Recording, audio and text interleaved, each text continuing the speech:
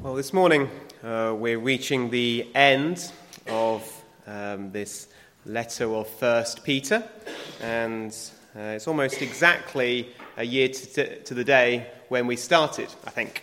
I think the first message was back on the 14th of August 2022, and it's now the 13th of August, I think, 2023. So it's taken us a year to get through this letter, but I would like to close it off now by looking at these final few verses. And as I've been preparing this message, I kind of wished that I had done this message at the beginning. It seems strange to look at the last verses and wish you did them at the beginning, but in these final few verses of this letter, Peter provides us with important information about where he wrote the letter, how he wrote the letter, and most importantly, why he wrote the letter. And all those things are important for us to understand the letter as a whole, to understand its meaning and its importance. So it might have been good to have shared that at the beginning, but I didn't realize that until we came to these final few verses. But perhaps you can use this message as an incentive to continue reading this letter. Don't just think, we've done that, we've done 1 Peter now, let's move on. No, 1 Peter has many things to say to us which are relevant throughout our lives. This letter, like all Scripture, is important, and if we don't take heed to what it says, our life will suffer as a result. And so what I'd like to do, just by way of introduction, is just see what Peter has to say about where he wrote and how he wrote, and then we'll spend the bulk of our time this morning looking at why he wrote and how, where he wrote and how he wrote is important in understanding why he wrote. So let's look first of all at where Peter wrote. And you can see this in verse 13. In verse 13, Peter says, "She who is in Babylon, elect together with you, greets you, and so does Mark, my son." This is a very common technique in ancient letters. The person who was writing the letter would send a greeting from the place they were.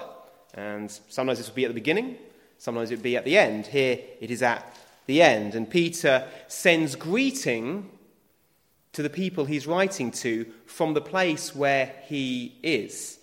When he says she who is in Babylon, he's referring to the church that was at Babylon, and he's writing to another church elsewhere. And there's considerable debate about what Peter means by Babylon. We've all probably heard of Babylon, a famous ancient city in what is now modern-day Iran, I believe, or Iraq, Iran area. But at this time, Babylon wasn't particularly significant. It was still there, it still existed, but it wasn't the great and mighty city that it had been in years and centuries gone by. And some people just take this at face value and say Peter's, for some reason, in Babylon, and he's writing from there.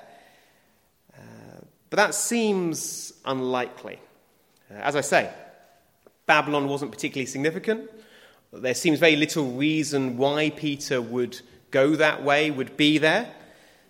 Church tradition teaches us that Peter, in all likelihood, died in Rome, which is in completely the other direction. It seems unlikely that Peter would travel to a relatively insignificant place like Babylon, as it was at this time. It's more likely that by Babylon, Peter means Rome. In the Old Testament, Babylon was the most significant anti-God city there was. It was the greatest city, the richest city, the most prosperous city. It was the height and pinnacle of human achievement and wealth and power. and it was the center of opposition against God. In Peter's time, Babylon wasn't that, but Rome was.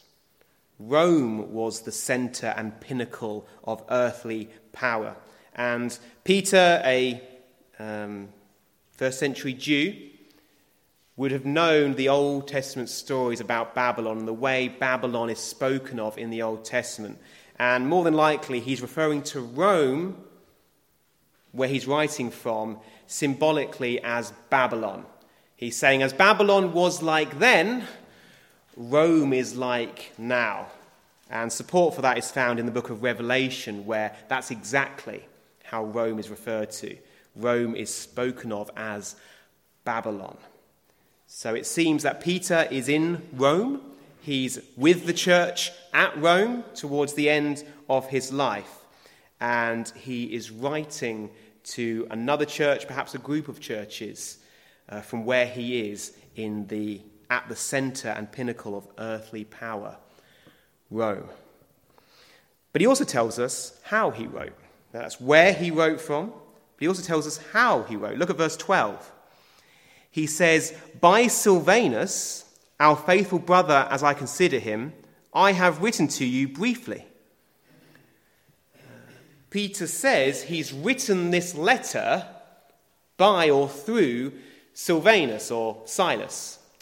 Silas was a character in the book of Acts. If you read the book of Acts, you will discover him. He was a believer in the church at Jerusalem, and he joined Paul on many of his missionary journeys. And it would appear he is with Peter now in Rome. And Peter says, I've written this letter by Silvanus, by Silas. And again, there's some debate about what this means exactly. Some people say this means that Peter sent his letter with Silas. So he wrote the letter, gave it to Silas, and Silas was the messenger who took the letter to the church he was writing to. Others say, no, Peter's saying Silas wrote the letter. Peter dictated it or told Silas what he wanted to say in the letter, and Silas wrote it down. And it could be either, but for reasons I'll explain in a little bit, I believe Peter is saying that he wrote this letter through Silas. As in, Silas was the scribe, though Peter was the author. And that becomes significant in just a little bit. So that's the basic facts that Peter shares with us. He says that he's writing from Rome, and he says he's writing through this man called Silas. And you might think, well, that's very interesting, but how does that affect my life? It's a useful bit of information to have, perhaps, but why should that influence me? Why should that affect me? Well, it does have significance as we examine why Peter wrote this letter. And we can see why he wrote this letter at the end of verse 12. Look at verse 12 again. Peter says, "By Silvanus, our faithful brother as I consider him, I have written to you briefly, exhorting and testifying that this is the true grace of God in which you stand." Peter, in that short half verse, explains why he's writing this letter. He says this letter is a word of testimony, personal testimony from Peter, and secondly, it's an exhortation. It's a word of encouragement to believers. That's why he's writing this letter, because he wants to testify of the truth of the gospel of Jesus Christ. And secondly, he wants to exhort, he wants to encourage believers to keep following Christ, to not forsake him. That's why he's writing this letter. So let's look at those one at a time now, those two aspects.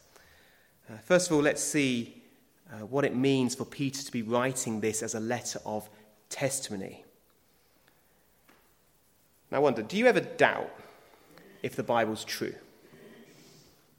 Do you ever sit late at night perhaps and you wonder, is it really all true? Did Jesus really die on the cross? Did he really come to earth? Is it just fables made up?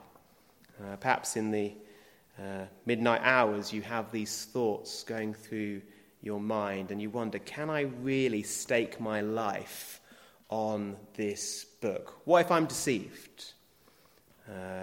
We believe Muslims are deceived. We believe Sikhs are deceived. We believe atheists are deceived. What if we're deceived? Perhaps you have these thoughts sometimes. Well, Peter is writing this letter to say to us, you can trust me. You can trust me as an apostle of Jesus Christ. The things that I have seen, the things that I have heard are true.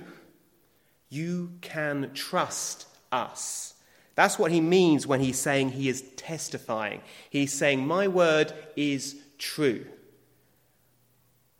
This is the truth. And this is, funnily enough, why it's significant how Peter says he wrote the letter. Remember what we said. Peter in verse 12 says he wrote this letter by Silvanus, by this man called Silas. But many scholars say, and if you have the time and inclination to read them, many scholars say, well, Peter couldn't have written this letter because Peter was a Galilean fisherman. Galilean fishermen didn't read or write. That's not what they did. They fished. Today we're very familiar with nearly everyone being able to read. I'm sure everyone here to a greater or lesser extent can read. And so it's strange to us to think of people who couldn't read. But in Peter's time, many people couldn't read. That's why they had scribes. Scribes were there because they could read and write, and they read and wrote on behalf of those who couldn't. And here's the thing, those scholars who say that Peter couldn't write might well be right. They could be accurate in saying that Peter, as a fisherman, couldn't read or write. The reason I say that is because the Bible itself suggests that. If you look back in the book of Acts, perhaps look it up later, I think it's Acts chapter 2, we read that when Peter and John were preaching in Jerusalem, the people were amazed because they said, these are unlearned men. These are uneducated men. Where did they get these words from as they preached about Jesus and explaining how the Old Testament was fulfilled in him? And they described them as unlearned men, unwritten men, men who couldn't read or write. And yet they were speaking with such boldness and such confidence and with such eloquence. And again, in this verse here, Peter in all likelihood is saying, I didn't write this letter. I authored it, I'm responsible for it, the content of it came from me, but I had to rely on Silas to write it for me. And we see this in other letters of the Old Testament. Even Paul himself, and several different letters, he describes how other people were the scribes for his words. I think it's the end of Thessalonians. He describes how at that point, at the end, he writes with his own hand, and the handwriting changes, if that makes sense. The letter was written by one person, Paul's words, different handwriting, and then Paul himself signs it with his own hand. And Peter's saying the same thing here. He's admitting that he couldn't read or write, and he had to rely on a scribe to write for him. Did you notice what it said after that bit? It says, verse 12, by Silvanus, our faithful brother, as I consider him. Do you read that and think, that's a strange way of speaking? Why does Peter say it like that? Our faithful brother, as I consider him, as I reckon him, as I suppose him to be. That's what the word means. Why doesn't he just say, by Silvanus, our faithful brother, full stop, or comma, I have written to you? He says, by Silvanus, our faithful brother, as I consider him. One explanation, probably the best explanation, is Peter's acknowledging, I can't read. I can't personally verify the words that Silas has written, but I trust him as a faithful brother that he has conveyed what I wanted to convey. He has faithfully scribed what I want to share. In other words, Peter is being brutally honest here. Peter is being, you could almost say, needlessly honest. He's admitting that he didn't write, but the content came from him. Now that's interesting. And it's interesting for this reason. Why would Peter be so brutally honest here and yet be lying before? Do you see? Earlier in the letter, Peter described how he saw Christ on the mountain of transfiguration. Earlier in the letter, he says how he saw with his own eyes Christ glorified by the Father. And if he's being so honest at the end of the letter, why would he say such an outrageous lie at the beginning? The point is, we can trust this author. We can trust Peter as an honest eyewitness. He's not making up fables. He's not making up lies. He's not deluded. He's simply speaking of what he has seen and heard. You can stake your life on the testimony written here. And not just Peter, but James and John and Matthew and Mark and Luke and all the authors of the New Testament as they testify of what they have seen, inspired by the Holy Spirit. You know, there are some people who say they can't do that. They say, I can't just stake my life on a book, even though all of us do that all the time. Where do you think the doctors got their knowledge from? Ultimately, it comes from a book. Do you realise that? The philosophers, all the wise men of this world, all the knowledge we have, ultimately comes from books. You have to stake your life, to some extent, in some way or another, on a book. The real question is, are you willing to make the claim? Are you willing to stake your life claiming that Peter and James and John are liars? Because we all have to make a choice. Every single one of us has to make one choice, one way or the other. Either Peter is a liar or he's telling the truth. Which one are you going to believe? Whether you're watching online or here in the building. Will you accept what they say, or will you reject it? If you reject it, what reason do you have for thinking he's lying? Because you will have to answer for that one day. You will have to say why you disbelieved what the men chosen by God had to say. You will have to give an account for that. You have to stake your life on something either way.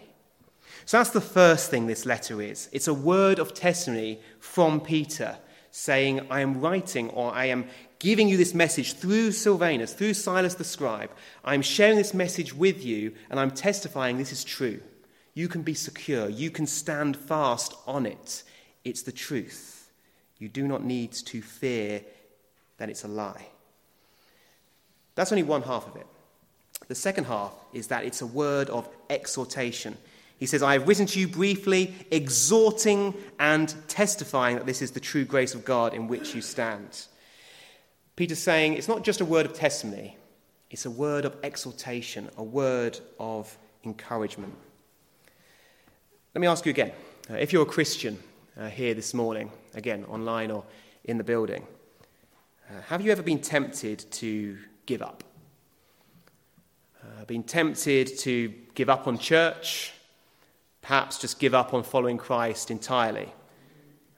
Perhaps the pressures of the world around you are getting too great, or the temptations around you, and you think it would just be so much easier to go with the flow, to walk the way everyone else is walking, to do what everyone else says we should do. It's so hard following Christ. It's like an uphill battle. And perhaps you're tempted to think, it's just not worth it. I want to give up. Perhaps you're in church this morning. Perhaps you have already given up in your heart. You're keeping up the appearances because you don't want other people to badger you and ask you why you're not at church or whatever. But in your heart, you have given up. And your life outside of church is essentially no different from anyone else. Well, if that's you this morning, then Peter's writing this letter to you. He's writing this letter to exhort you, to encourage you. Don't give up. Don't forsake Christ. Do not leave him. There is great reward to be found by clinging on to him. And that's why he's writing this letter, to encourage us and to support us. If you like, this letter of 1 Peter, and in fact the whole Bible really, but we'll use 1 Peter as an example this morning. This letter of 1 Peter is God's letter of love and support to you. God is sharing through Peter what he wants you to know, to stay clinging to him. You will never be able to say to God, "You never helped me. You never helped me in my temptations. You never helped me in my hardship. You never helped me when I had to battle through life." Because God will say, "I gave you 66 books. I gave you letters and words of encouragement. I gave you 1 Peter, which is a letter explicitly written to encourage you and to help you and to support you as you seek to walk through life." If any of us drift away from Christ, it won't be because God has not provided sufficient support. It'll be because we haven't taken use of the support that God has given to us. But you might say, but this is just an ancient letter. It was written so many years ago. What can it say to me? Me living in the 21st century. Look at all the problems we have in this world. Look at all the hardships and temptations we have. What can Peter have to say to me? What help can Peter, a first century fisherman, have to say to us with all our technology and all our immorality today? Well, this is why it's significant where Peter was writing from. Peter wasn't writing from some spiritual haven, some Christian utopia where everything was beautiful and wonderful. Where was he writing from? Rome, the center and pinnacle of human opposition against God. Things were not better in Rome than they are now. Yes, the evil and the immorality may have had different forms in Rome. They didn't have iPhones and laptops and all the technology we have. But the evil was still there. The same evils were manifested in different ways. Nothing is new under the sun. The evils we have to cope with, the temptations we have to cope with, Peter and the believers in Rome had to cope with as well. They're not so very different from us. And so what Peter has to say to us in this letter is every bit as much applicable to us as it was to those he wrote to in the beginning. And in the midst of those temptations, in the midst of the city of Rome, Peter was able to say, keep going.